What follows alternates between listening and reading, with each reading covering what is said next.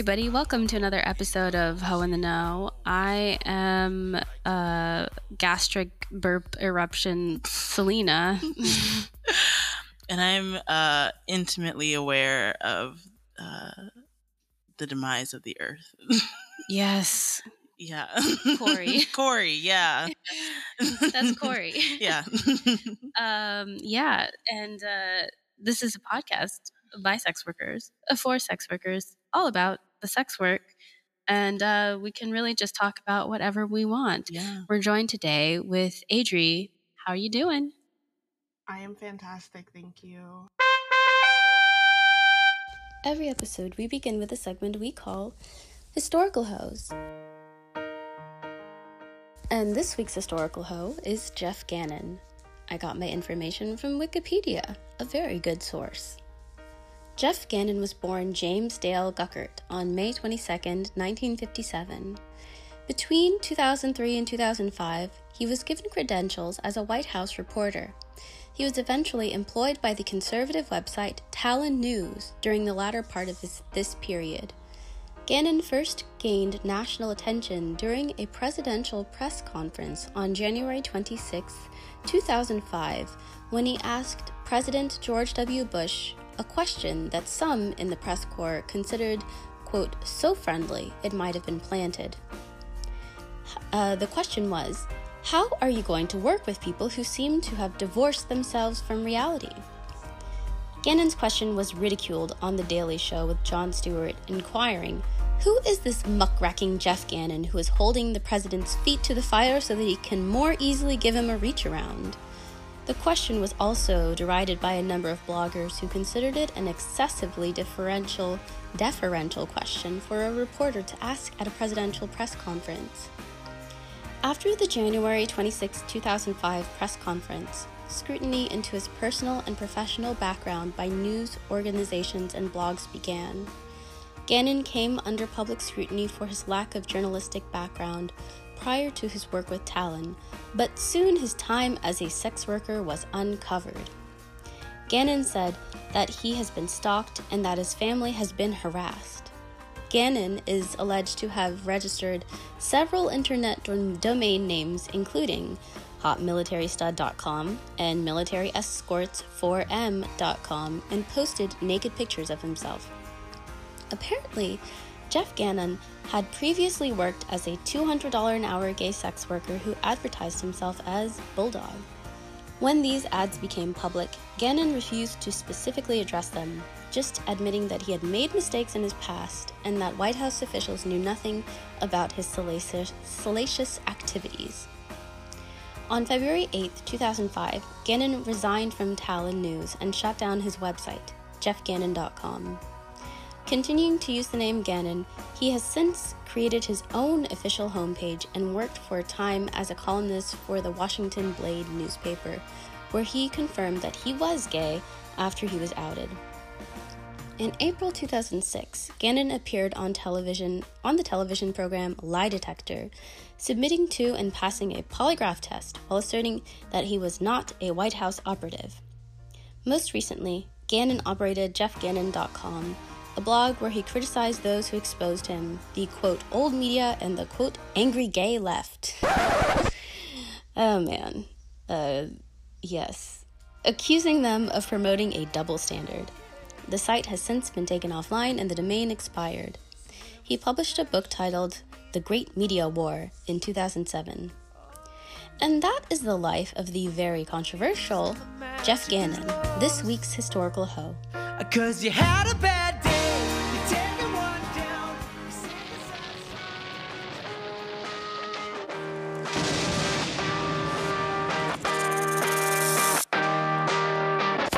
I was on the wild, wild west side with my best friend on a night drive. Your song playing on the speakers. Remembered how you still got the t-shirt. I had a date last night. Ooh, how was your date? It was amazing. Aww. She's so cool, and she's a rugby player. Oh, that's hot. And I think she's going to listen to this podcast. Wow. So shout out to you, person that I'm dating. hot. I love a nice, strong strong person. Yeah. Biceps. Oh, yeah, if you don't look like you can pick me up and like throw me into a wall, I'm not into it. Yeah. I was looking to lose the deposit on my apartment. Yeah. How are you, Selena? Man, I've been going through some relationship stuff lately, and it's heavy on my noggin. Knocking on my noggin for people who cannot see into the podcast. This is not a visual podcast. No. It is just the vibes and of our voices. Yeah, anyway, it's hard to live this life. But anyway. Yeah, life is hard. I think it's yeah. But yes, what have you been up to, Audrey? Oh my God. This summer it's summer in my brain because I'm on an academic calendar, of course. But the last few weeks have been interesting, but also really enjoyable because I just found out that I won't be teaching anything over the summer, so I can kind of focus almost entirely on what I want to do, which right now is absolutely nothing. I love that. I hear that. What are you studying right now? So I'm a sociology grad student. My research is pretty much focused around financial institutions and social media platforms and how they target and really over police sex workers post Sesta Fosta. Also do some work mostly in my free time with returning citizens and men who are coming out of prison. Oh, that's amazing. Important what incredible work. Yeah. Thank you. Were you always inclined to do that sort of thing, or was it like was there a turning point for you? Yeah. So it's funny, when I went back to school in 2017, I actually didn't want to study sex work at all.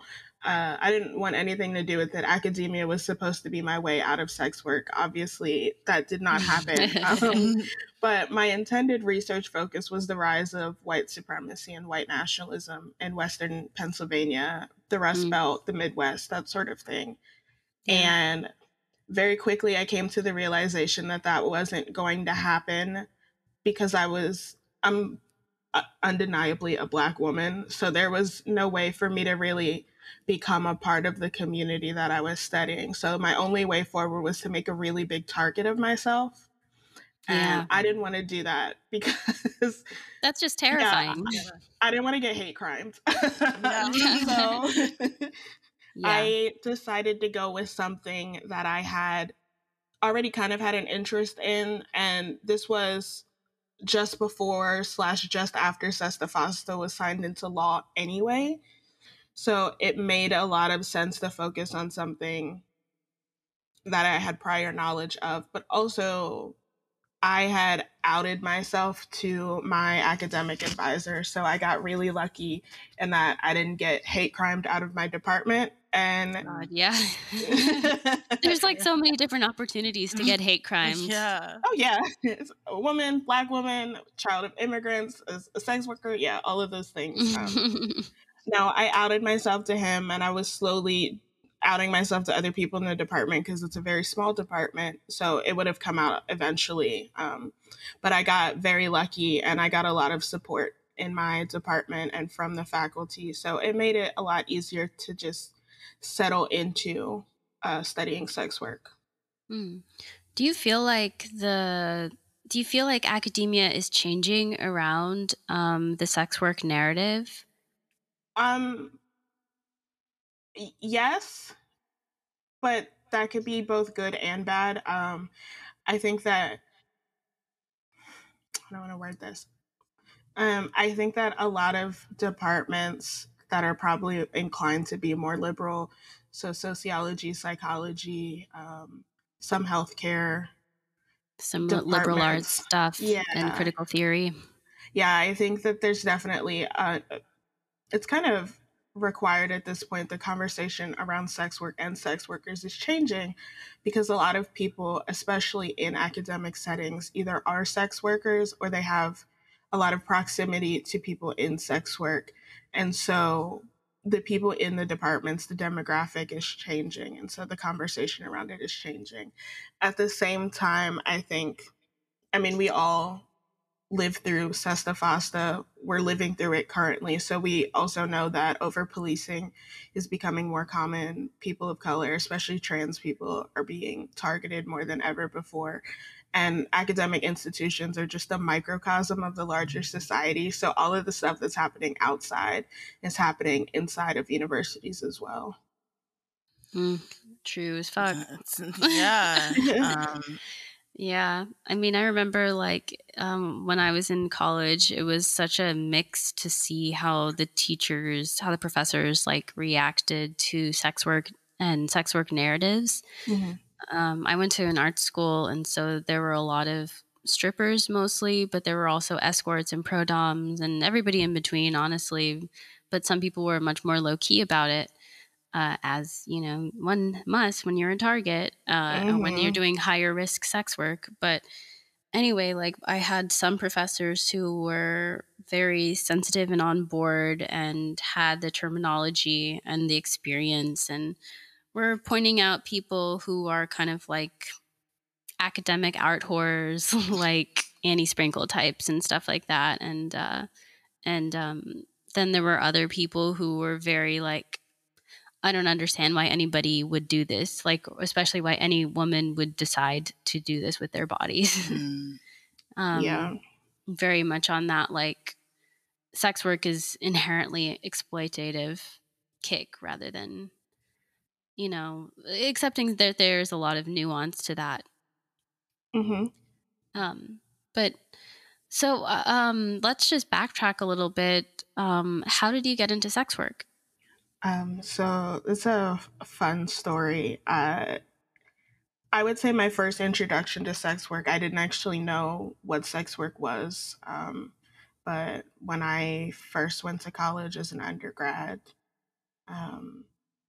I started out as a sugar baby, which I think is a lot of people's introduction, whether they're engaged in it or not. But this was 10, almost 11 years ago. So obviously it wasn't something that people were talking about as sex work. It was just a thing that girls in college did, right? You had an older, rich boyfriend. The air quotes around boyfriend are really emphasized, but yes.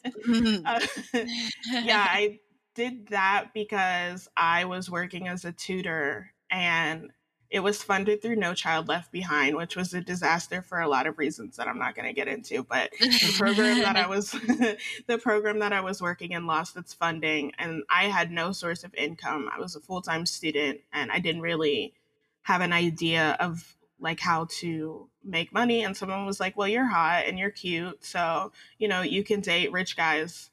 I was like, okay. So I did that, and I very quickly realized that I hated it because it's 24. It's like being a hooker, but you're on call 24/7. Yeah. With so much more emotions. Yes. So very quickly I realized that wasn't for me, and I kind of fell out of it. But when I moved to Miami, when I moved back in with my mom, I'll say, I realized I matched with a guy on Tinder. That's what it was. I had been thinking about doing full service sex work for a while, but it was kind of weird because I was living with my mom and I didn't really have the money to move out. But I matched with a guy on Tinder, and his very first message to me was, I'll give you $300 for a blowjob. And I was going to block him. And then I was like, don't be stupid. Don't be hasty. So, it's $300. I think I was looking at an apartment that was $600 a month, and I was like, $300, that's half your rent. Half the rent. Don't be dumb. Yeah, so exactly. It's also like, how many free blowjobs have you given out? Yeah, exactly. And I mean, I kind of went back and forth with him for a little bit, but it ended up with him offering me $450, and he paid for my Uber there and back. And I was like, you know what? It would be stupid not to do it at this point. So that was my first opportunity to go to the yacht club in South Beach. It was fantastic. Whoa. He paid me in cash up front, and I was like, there's literally no reason not to do this. And so I started doing alcohol only, and very quickly had amassed a couple grands, and I had moved out and I was living on my own, and it was fantastic. Yeah, like having money is so nice. The immediacy of it too. It's just like, I mean, we put a lot of feelings into how we conceive of sex, but like actual sex acts are relatively quick a lot of times, Mhm. unless you have a duration client. Yeah, okay. That first guy that I matched with on Tinder, I spent a good 45 minutes on my knees and I could not walk Jesus the next fucking day. Christ. Oh my god. But Fucking relatable. but my I made God. $450 for an hour. 45 minutes of work. That's, Mhm. you know, Yeah. tens of, yeah. How It's okay that I could walk.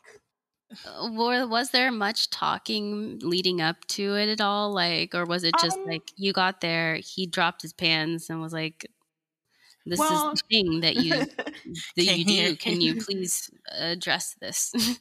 so I got the impression that he had not done it before, or if he had, it was very infrequent, which isn't saying much because, like, that was my first time quite literally being a hooker. But we met in the lobby and he gave me an extremely awkward one-armed hug. Oh, Oh, God. Yeah, thanks, And bro. then we had a drink. He got me a glass of wine in the bar, which was actually, that was when I realized that I like dry wine as opposed Yeah. to sweet wine. There we go. Because it was a very expensive wine, one that I never could have afforded on my own. But we had a glass of wine and then we went upstairs and he like showed me around his apartment, and I remember being mind blown because my entire 1-bedroom apartment could have fit in his living room, and he had 2 beds, 2 baths on wings on either side of the living room. gosh. And I was just like Wow. blown away, and I was like, how much do you pay for something like this? He's like, a couple million, I think it was, when I bought it. And I was like, I don't even have Yeah. Oh my god. a frame of reference for this, but like Yeah. we talked a little bit and then we just got into it. Yeah. Did you know any other sex workers at that time? I did, but almost entirely online. This was before Tumblr went through its great purge. So like I had kind of built a community because I had been sugaring before that. So I did know other escorts and other sugar babies on Tumblr. But I didn't know anyone in person because even then, it wasn't really something that you like bonded over. Yeah. I mean, it's still like, I still feel like there's a lot of just taboo and stigma around getting specific about what you were doing, you know? Right. So from there, where did you go next? Did you continue like finding kind of full service clients? Did you work with this person again? Did he become a regular? So funny story. I never spoke to that man again. I left a vibrator in his apartment, and I wanted to go back and pick it up because it wasn't cheap, and like I never heard from him again, and he unmatched me on Tinder, which I don't understand because that was a great blowjob and it was worth every penny that he paid. But whatever. Right? I never spoke to him again, but I have a friend that recommended Backpage to me. I didn't know. None of us knew what we had until it was gone. But I paid like $3 for a 30-day ad, and that was really both the beginning and the end. So whenever you were posting ads, what kind of things were you listing? And did you have face shots of yourself, full body shots? Were the images cropped? Or did you not have any images? I did face shots. I think I had 1 or 2 full body shots. This was before anyone really considered like content creation or What year was this approximately? Oh God, that was late 2015, early 2016. So I mean, no one was putting a ton of thought into it. Night flirt was still a relatively new concept. So, like, people were, and again, this is like peak Tumblr days. So, people were still getting into like CSS coding, and we were just coming out of like the glittery MySpace GIF era. So, ads were really basic, and on Backpage you couldn't actually do that much. Like, you could do maybe some light like text enhancement. You could like make it bold or italics, I think, but any if you put too much in, they would deny your ad. So it was relatively simple. I think I had 2 or 3 face shots and 1 or 2 body shots. All of my ads were exactly the same, and it was something like no pimps, no drama. Oh my gosh. That was a selling point. Important, very important. Yeah. Yeah. And then, of course, no phone calls, text only. And these, for me at least, it was early days of screening. So I think I said text only, and you have to send me a picture of your ID. Oh, good. Yeah. Yeah. That's smart. I mean, I definitely have made plenty of people send me like a screenshot or like a picture of their driver's license or whatever, or just some other proof of ID or face, like At least friend. a face shot and Yeah. like some sort of identification just Yeah. to keep yourself safe. I also just don't feel like in 2015 I was like doing a lot of FaceTiming, like, or Zoom/Skype. I mean, I guess kind of Skype. I was doing Skype. And so, yeah, I mean, did you have like any other screening tools that you used? Did you like talk to them before, or how did you do that?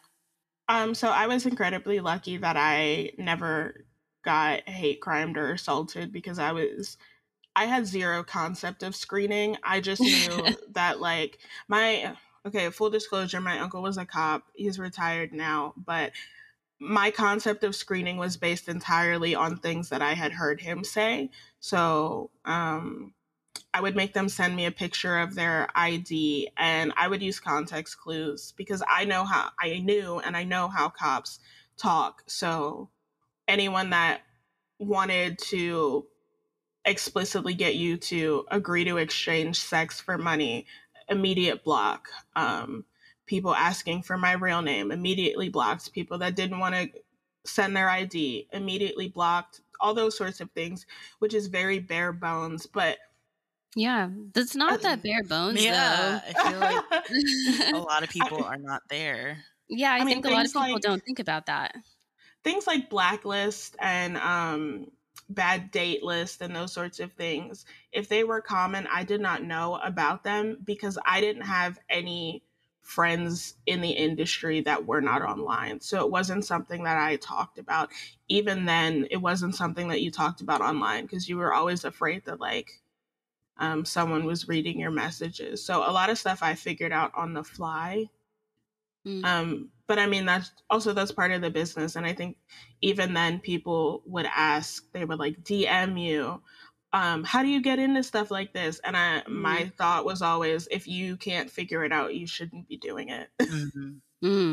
Yeah. I mean, it's tricky because I do think that it is good to have like some tips to do it properly. I mean, some people ask too many questions and don't do their own research, and it's like, we have Google. And it's like, although it can be harder now with Sesta Fosta to like parse and find good information, it's still like not impossible to find. Yeah, there's some really good interviews from like sex workers from like the 90s and like early 2000s that you can like find if like you do, some internet sleuthing and like really are passionate about getting into it. Not even passionate about it, but like really need to. Yeah. I think, and I mean, even post Sesta Fosta, I think we have reached a critical mass of information that is available online.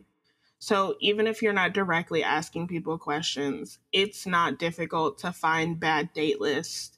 It's not difficult to find the Client Eye app. It's not difficult to find information on stings. Like I was on Reddit the other day. There's a sex worker subreddit, and people were posting about a sting at a hotel in Vegas. It's not difficult to find the information. And now that we are in an era where sharing information can get you a felony, I think that due diligence has to be a part of it. Mm-hmm. So did you only do full service sex work, or did you ever get into like camming or? I never did camming because I always knew that I didn't want to do sex work forever. Mm-hmm. And I am of the mind that once your face is out there, it's very, very, very difficult to ever completely move on. Mm-hmm. So I was always very adamant about not wanting to do porn and not wanting to do camming. But I tried stripping briefly, and once I realized that you have to pay a house fee for the privilege of working, that was not for me. It's really fucked up. I'm not athletically inclined in that way anyway, but it's the same reason I didn't want to go through an agency. If I have to interact with cis men, I want every bit of my money. Yeah, 100%. I mean, I feel that. It's funny. I have this new client, and I have actually a very bad nickname for him, even though he's a great person. Well, he's a great client. Different things. There's a huge distinction. The world of difference between those two things. But he was like asking me during a lap dance, he was like, because I was telling him about the various orgs that I work for at this point. And he was like, well, how do you, get people like dancers to stay safe? And I'm like, what do you mean stay safe? Mm-hmm. And he was like, stay safe, like, like healthy. And I'm like, it's like, what do you mean healthy? Like doctors. I'm like, do you mean like STI screenings? Is that what you're saying? And that was essentially what he was like intonating. And I'm like, wow, like stay safe and stay healthy are such different concepts whenever you're like actually working for the safety and health of sex workers, like versus what clients think it is, which is truly just how do you keep from getting STIs while doing sex work? Yeah.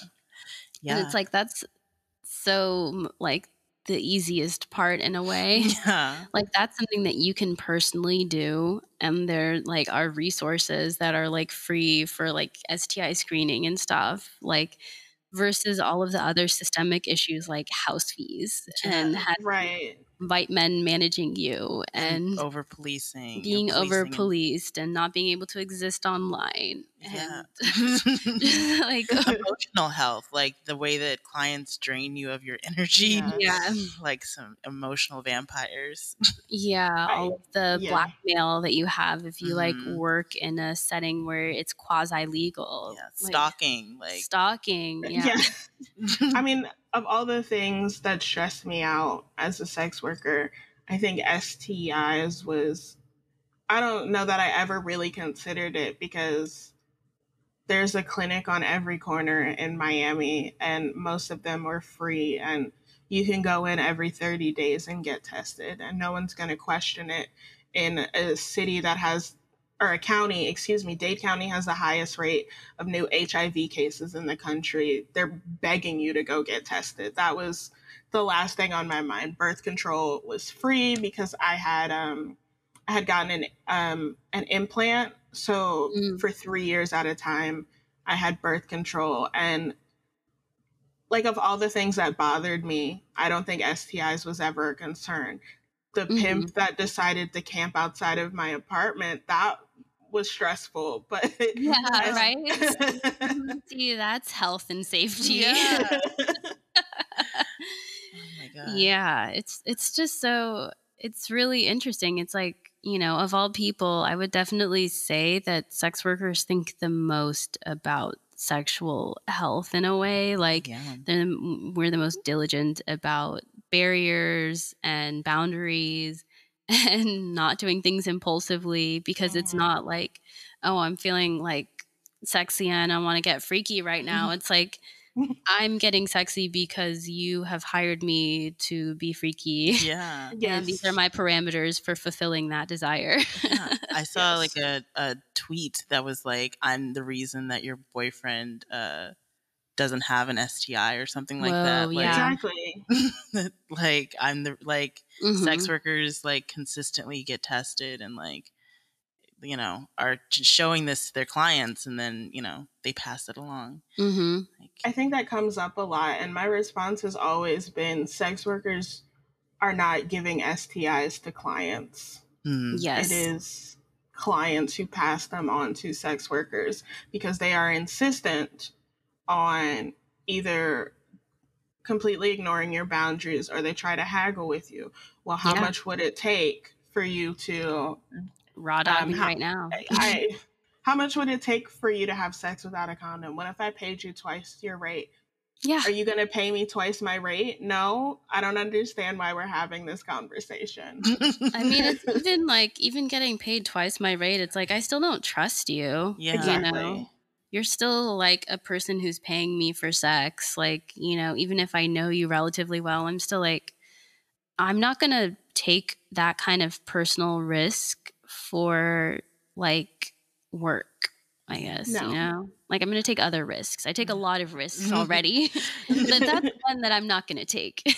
And I think, but you know, it's hard because so many people do need that extra cash, and you Yeah. know, they are like, yeah, double my rate. That's, you know, rent and a half or something. Yeah. Yeah. You know. And I mean, I always try to, I guess, come from a place of understanding. I don't believe in rate shaming. I don't believe Yeah. in shaming people who do have sex without condoms or who do services without condoms. It doesn't actually, it truly does not bother me. I don't really care what you do, as long as everyone involved is consenting. I think for me, and this is part of harm reduction, right?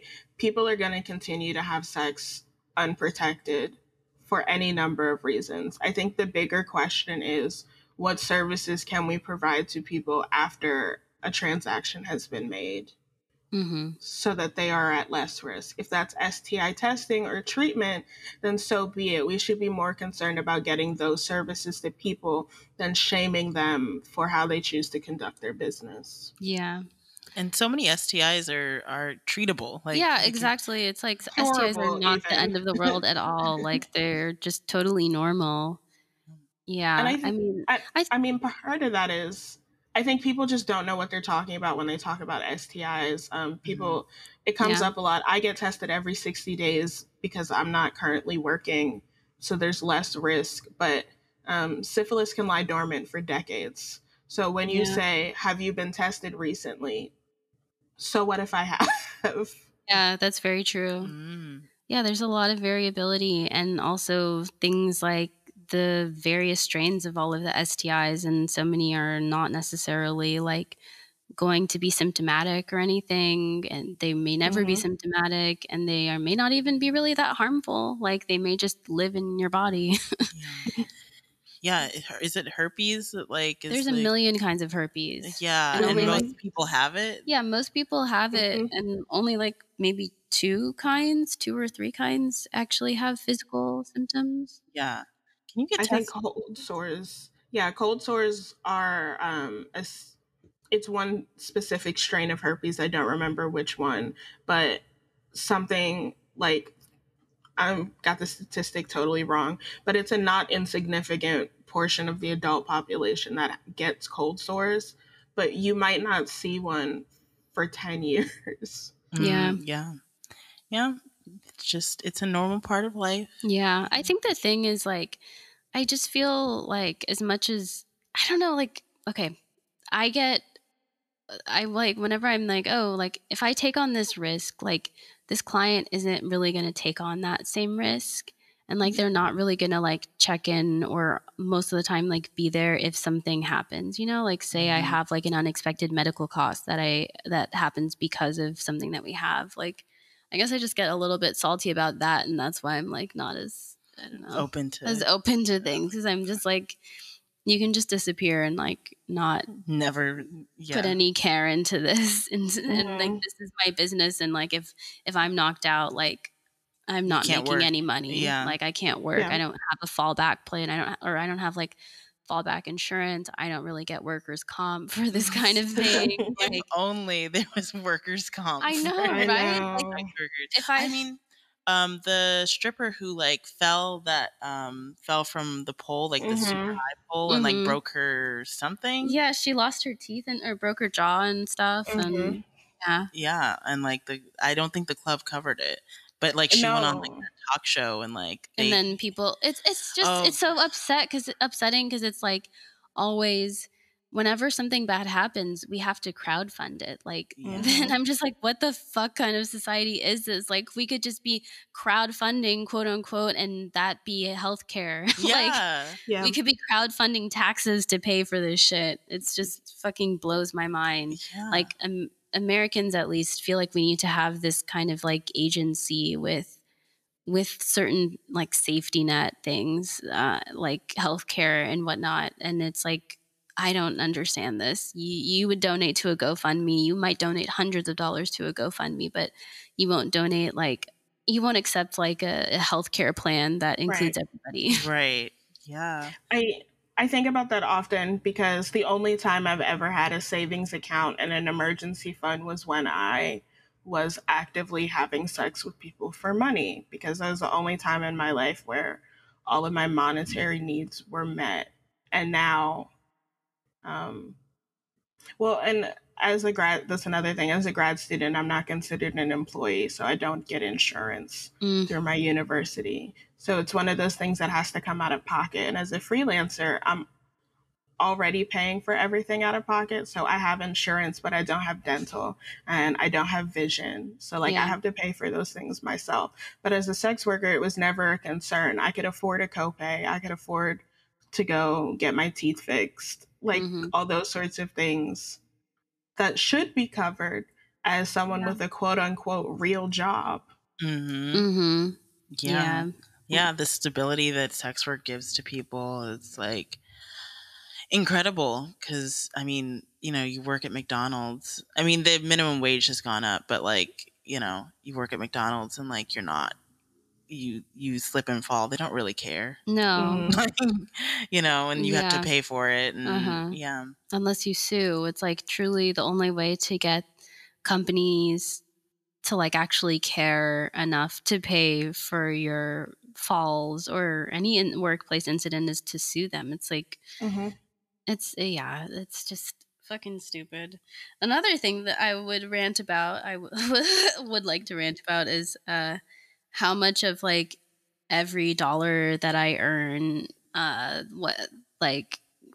whatever hourly rate I get, like the percentage of that goes to the prison system or to the military or to the police. Can I opt out? Like, is there I a wish box from my like tax forms to be like, I don't want to support this. Like, I don't know military spending. I mean, but then I feel like it would also be like the opposite with like Republicans who are just like, I don't want to fund public education and no roads and no healthcare. Yeah, it's like a twisted little thing. I was ranting about how we pay taxes on unemployment, which is quite literally a tax that comes out of your paycheck in the off chance that you cannot work through no fault of your own. So I've been on unemployment for the last year or so because of the pandemic, and I had to pay taxes on it, and now I'm waiting for the IRS to be kind enough to give me some of that money back, because now you get a tax break if you're on unemployment, which is mind-boggling to me. But just all sorts of things. My taxes go to Israel. I don't even think I don't even think Israel should exist. I don't understand why my tax dollars are funding apartheid in the Middle East. Yes, exactly. I'm just like, what? How come I don't get to say no to things? And then I like think of what is it? Fucking Wesley Snipes and his fucking conscientious objector as like the time that he's served and shit, just like, oh no. Well, because and that's part of it, like and stuff. If corporations and the wealthy simply paid their taxes, we would not need to have a conversation about, well, how are our tax dollars being allocated? There's more than enough money in the tax base to pay for everything. Yeah. Without slashing any current budget. However, rich people don't want to pay their taxes. Corporations don't want to pay their taxes. And so I think it's something like 99% of the lowest paid population provides more than half of the current tax allocation, which is ridiculous to me Oh my God. 1% of the population holds more wealth than the other 99%.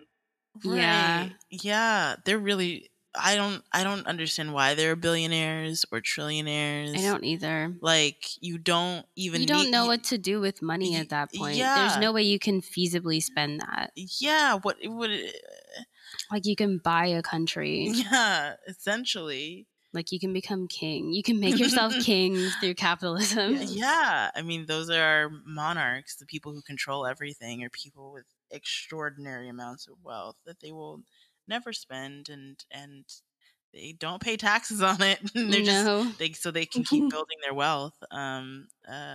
Yeah. It fucking kills me, this whole situation. Like, I just, this is just a little sidebar rant in our podcast that is normally all about sex work. But it's also like, it's the whole, it's a whole fucking machine, that we're involved in, and that works to oppress us, But I mean, I don't think that this conversation is completely removed from conversations about sex work either, because the criminalization of sex work is the criminalization of poverty and vice versa, right? Yep. People trade sex because their needs are not being met through traditional employment. And that's not going to happen as long as the minimum wage is $7.25.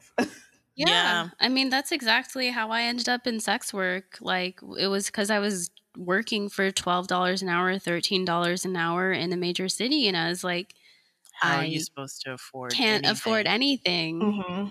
I live in constant wage precarity. I cannot save any money because I need this money to live and have my basic necessities.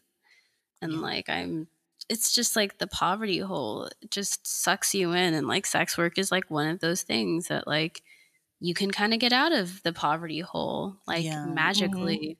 And if you do go through the state to like get resources, it's like jumping through hoops, and like it's close to impossible if you don't have somebody there to help you like fill out paperwork and do all that. So why not get paid under the table to like do sex? Like, I mean, even if even if you're like getting by on sex work, I think that in and of itself is such a massive improvement over barely making ends meet in a minimum wage job. And a lot of, I mean, $15 an hour in Allegheny County is not enough to disqualify you for food stamps. Yeah. Which is wild, because everyone's talking about $15 an hour. We have to have a livable wage. It's not a livable wage if you need help buying food. Yeah. Right? It's like people say $15 an hour is a livable wage, and it's like, no. It isn't. Like, you need more than that. You need like $30 an hour at least. Yeah, to like, be like comfortable. To maybe then, get a house. To see a movie every now and then. to get dinner every now and then. To have a family, to afford a child. To afford a fucking child. Like, you need more than $30 an hour to afford a child, realistically. Yeah. I am so thoroughly impressed by people who have children right now. Because how are you like managing to feed everybody in a society that is completely hostile to people who want to have children? Yeah.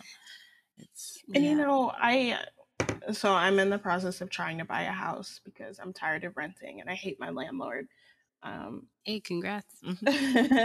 Well, and that's the thing. I figured now was a good time to look because unemployment is really the most stable income I've had in a while. It's the same. I know what I'm getting paid each and every time. But Yeah. I looked at a condo that I fell in love with, 2 bedrooms, 2 baths, and I only wanted $80,000 for it, which is a fantastic price Wow. because it's less than half. The mortgage would be less than half what I'm paying in rent right now. Mm-hmm. And I went and I saw it and I talked to the realtor and she's like, so the co-op board, which owns the building, they want you to have 100,000 more than the asking price in previous assets before you can make an offer on the place. And I was like, I'm a first time home buyer. If I had $200,000 in assets, I wouldn't be buying a condo. Yeah, for Right. $80,000. What In- the fuck Yeah. is In a that? college, and not even in the city, but in Oakland, which is where there are 3 universities and the property values are not great. If I had 200,000 in assets, I wouldn't be here. Yeah. Right. Yeah, exactly. It's like also who has $200,000 in assets just chilling? Like, it's just it's not that many people realistically, like, and especially not mean, that many Black people. I just there's feel a like it becomes yeah. this whole racial exclusion, and that's just sick. Yeah. Oh, I that's was absolutely the point. Hmm. I was listening to a NPR thing about the way that racism happens in property bullshit. And like this woman, she had like a amazing job. I think she was like a lawyer, and like she, you know, she had good income and all the good things that in good credit and like, you know, savings and all of that.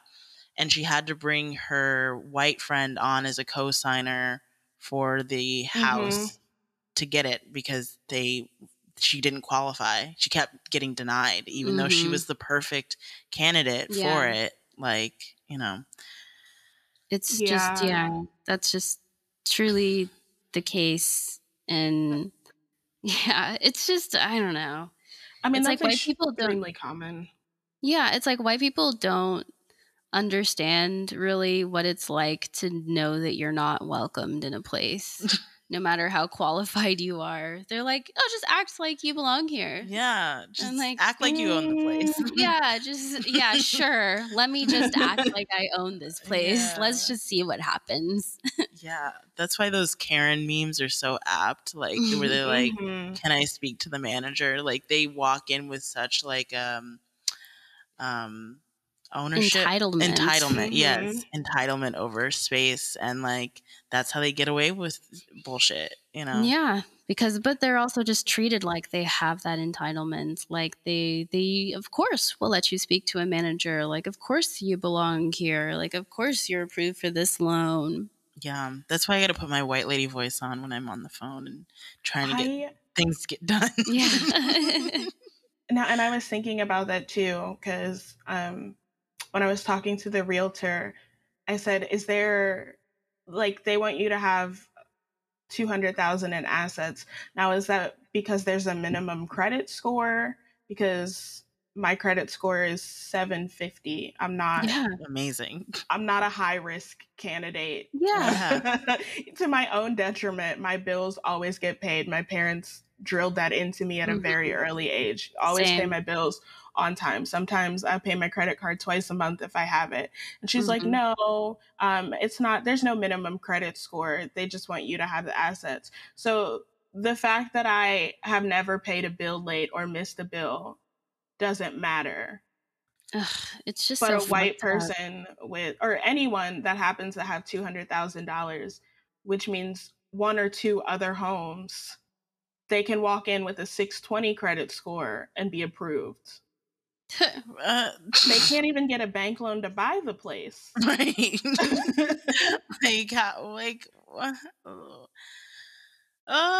Yes, homeownership, something I don't think I'll ever have in this lifetime. I'm resigned to I really want property. That's what I want. I want a piece of land, because I'm willing to like put in the work of like building something, like, you know, by hand, by myself, or like with like a group of people who are like down for that kind of stuff, and like some chickens, a horse. I want to live that cottagecore, realness, but tender queer yeah. Yes. But Well, and I mean, I think that's part of it too. My partner is disabled, so we'll never be able to buy a house together, which is a whole other rant that I have. But part of the reason that I was looking at a condo is because it's less work to own, but also it being in the city would make it more accessible for him. So, like, I'm not crazy about doing yard work. I don't do yard work. I'm too hot to do yard work. I refuse. So wow. it's either buy a condo or like buy like a duplex or something. And these are the choices that I have. These are the choices that marginalized people have to make, right? Because you can buy land and you can build your own house, and that's fantastic. But then the question comes, well, how did you afford all of this land? How did you afford to buy your own house? You have neighbors that are incredibly nosy if you live in a city, or like there's no sense of community around you because you chose to live in an isolated location. It's a ridiculous proposition.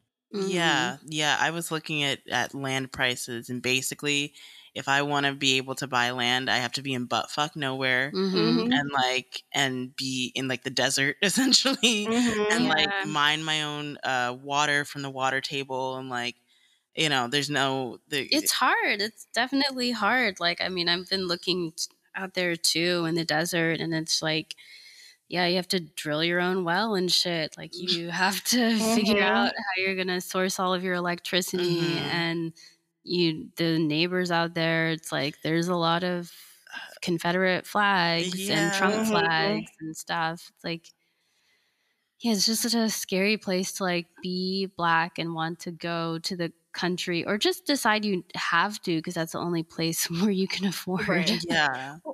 And I mean, my most of my family is immigrants. So my grandmother and my aunt, they live in the suburbs, and they have well water. And a couple decades ago, someone poured bleach in their well. So What like fuck? they own their land, they own their property, and they have to buy bottled water. Oh my God. And like those are the sorts of decisions that you have to make. Yeah, I mean, it's just it's so sick what people do to like make people feel unwelcome, to just poison your sense of security and your sense of home. Yeah.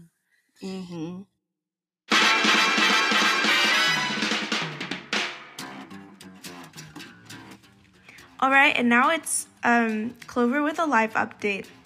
This week, I went to the Brooklyn Museum, and the next day I went to the Met. The Met visit was for my friend's birthday, but she wanted to see the Egypt exhibit for a long time, like probably 2 hours, which was sad secretly because I spent the whole day before at the Brooklyn Museum Egypt exhibit, and I was at the Met for the Egypt exhibit the weekend before. So, but like, of course, I kept my struggles quiet and pretended I hadn't seen too much. In other news, the cake place we went to in the Upper East Side gave us a free cake because we came in an hour before close. It was also dairy-free, so I could eat it. And so, as you all know, I had been watching Gossip Girl. I stopped because I could see that season 6 was going to be bullshit, so I cannot say that I watched all of it, but it was really an experience, and especially whenever I finally got to go to the Met, I sat on the Met steps and I took selfies there. But this was like maybe a month ago. I guess I've been to the Met 3 times in the past month. So, but that other time that I went, when I took pictures on the Met steps, was actually not in order to go into the Met. It was only so I could take pictures on the Met steps because of my weeboo mentalities about Gossip Girl. So, what else? There was I started reading a new webcomic. Actually, I started several. It is to the point where I'm reading 10 webcomics per day. I read 10 chapters per day because I'm reading so many webcomics. So I'm probably reading 70 webcomics right now. This one is pretty good. And what else? Oh yeah. And in a few minutes, I'm visiting a friend, which is good and bad. Good because I love her, and bad because transit in New York is expensive. And I just bought myself new shoes, so I feel bad spending money. And that's all today. That's all for today. XOXO Clover.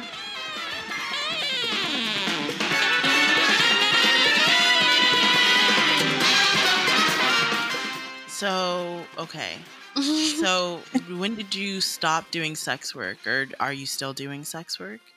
So I was kind of forced into retirement, if you want to call it that, because I am asthmatic. And oh my God, the timeline on it is wild now that I'm thinking about it. But I got the flu spring break of 2020. So early March 2020, I got the flu.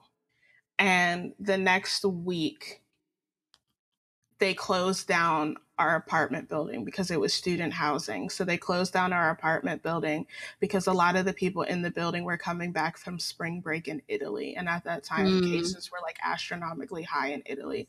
So our entire building was locked down. No one could come in or out. And I remember going down because I was working in the office part-time. And I went down and I was like, well, we have to set up a food pantry because people can't get groceries. So I started getting donations from people on Reddit, and like some guy donated a bunch of Giant Eagle gift cards. And I think that was the last time that I went outside, the month of March, when we went to Aldi to get stuff for the food pantry. And I want to say 2 weeks after I got the flu, they sent everyone home and they like closed down the whole school. And I'm asthmatic, so while I was recovering from the flu, I was like, I'm going to take the month of March off so that I can recover. And then everyone was like, oh my God, the world's ending. And that was basically it. And I was like, I can't risk it. And I had talked to my doctor, and he was like, it's not a question of if your lungs will collapse, but how quickly they'll collapse if you contract COVID. So I was like, okay, I guess that's me done until there's a vaccine at the very earliest. So now here we are a year later. I never made a secret of the fact that I never loved sex work. It was simply a means to an end. So I'm okay with being retired, but I'm also not opposed to returning once unemployment dries up. Yeah. Have you been vaccinated? Yes, I was vaccinated in March. Congratulations. Thank you. Congrats on taking care of that. Yeah. No. I paid like $80 for an Uber because the only way to get the vaccine was to go to Robinson Township. No, it was further than that. It was Moon out by the airport, which is an hour outside of Pittsburgh. Damn. Oh, wow. Or it's not an hour. It's an hour on the bus, which is why I spent $80 on an Uber. Right. Yeah. No, it's important. It is so important. And like also like understanding that people are skeptical and like scared, but I've been looking at like a lot of like disabled Instagram people, and like, they're like, hey, no, please, please do this. It's important. Like, even, we're doing this and like, we're getting like really horrible side effects, but like, it's more important that, that we reach herd immunity. It's like, I try to be really respectful of like my friends who are very vaccine skeptical, especially like Black friends who are, and Black sex worker friends, as I'm like, historically, vaccines have not been just and have really used Black people and discarded us with no care. Yeah. I try not to shame or be judgmental of people who are skeptical of the vaccine because I get it. At the same time, I have a lot of disdain for people who are both critical of the vaccine and refuse to continue taking precautions like wearing a mask. Mm-hmm. Yeah. Because I don't have like an official disabled label or anything like that, whatever that means. But Mm-hmm. my immune system is garbage. Yeah. So if you are around me and you're someone who gets into arguments with service workers and you refuse to wear a mask and you don't want to wash your hands and all those sorts of things, you are telling me that my health means nothing to you. Right. Mm-hmm. So you don't want to get the vaccine, I don't care. But I'm not going to be coerced or shamed into hanging out with people who have no concept of respect for other people's health. And I think Definitely. that's a huge part of the conversation that's coming from disabled people right now. Like, I know our school has recently changed its guidelines so that when you're outside on campus, you don't have to wear a mask anymore. But when you're inside, you still have to wear a mask unless you're in like your dorm room or something. Mm-hmm. All of Mm-hmm. that is cool. You will not see me without a mask until probably 2025 at the earliest. Yeah. Outside, inside, I don't care. Yeah. Yeah. No, I feel that. Last night we went to a bar. We went to 2 bars actually, and it was very strange. Like there were people indoors without a mask on, and like Mm-hmm. it was overwhelming. And like, you know, I don't have like autoimmune stuff that, you know, affects my life, but I definitely like was like wary of people who like would get up out their seat and like walk around the bar without a mask on, and like we're still here.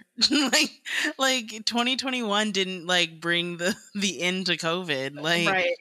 you know, a vaccine didn't bring it. It isn't going to bring the end, and we don't even know like how long the vaccine is effective for. Like, Yeah. you know, like sure you got it, but like Yeah, there's still a lot of unknowns with it. I mean, with how long it works and if it protects against like some of the variants and how effective it is for people who have extreme immunity or compromised immune systems and stuff like that. It's like, I don't know. And it's just frustrating whenever people are not diligent and just don't think about that. Like, don't think about people who are disabled. Don't think about people who have major medical issues and just like very cavalier and just think, you know, that it's completely a personal choice rather than you make this choice because you care about the people around you.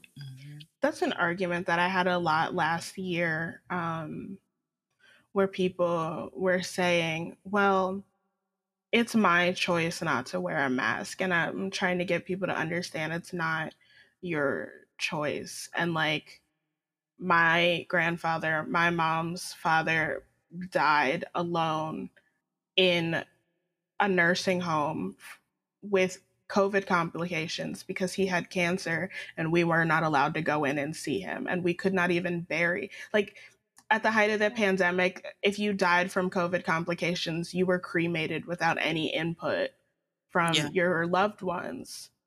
We didn't have a say in that. My mom still has not been able to scatter his ashes because we can't go to Jamaica and do that. So it's not just a choice that affects you. And I know that's like one of the things I heard was you're trying to weaponize your family's own trauma. I am, because nothing else seems to get through to you people. Yeah. The choices that you're making do not just affect you. And that's what people have been saying for the last 15 months. Everything that we do as individuals has a greater effect on everyone else. We didn't get to 600,000 people dead because individuals were making choices for themselves. Right. Yeah. Well, on that note, you guys, we're coming to the end of our time. Let's just pause and think about a very young puppy and her dog. Her little tail is wiggling because she's so excited. Yes. And she's licking her lips and just very like happy to see you. Yes. Oh, what a Yes. wonderful image. Perfect. For Okay. cat people, my cat's 7. Well, okay, as a cat person, I feel like I have to put this in here. My cat's 17th birthday was on, Aw. oh my God, Wow. This is an Thursday. old cat. Her Old 17th cat. birthday was on Thursday. Yeah, she's amazing and she's an asshole, and I love her. Wonderful. Yes. Imagine a very old cat celebrating its birthday. And By celebrating, I mean sitting at the top of the stairs and like glaring at me because I picked her up. Yeah, it sounds about cat. It sounds like accurate. a cat. Okay, well, where can we find you online? Yes, so on both Instagram and Twitter, I am at Adrie Rising, all one word. So ADRIERISING. Perfect. And there are links to like all of my writing and stuff on there. Yeah, and you're also a photographer. Do you want to plug? Oh, yes. I'm sorry to remind you. Part of having ADHD is that I like start a business, a legitimate business with paperwork and stuff, and then I get bored with it and I forget that I own a business. Yes. I'm also a photographer on Instagram. That's at Adrie Shoots, ADRIESHOOTS. I post pictures there. I haven't done anything in a while because I went home for Mother's Day, and so I'm quarantining. But hopefully I'll get some new work done. Yeah, perfect. I'm at the Goddess Corey on Instagram, on Twitter.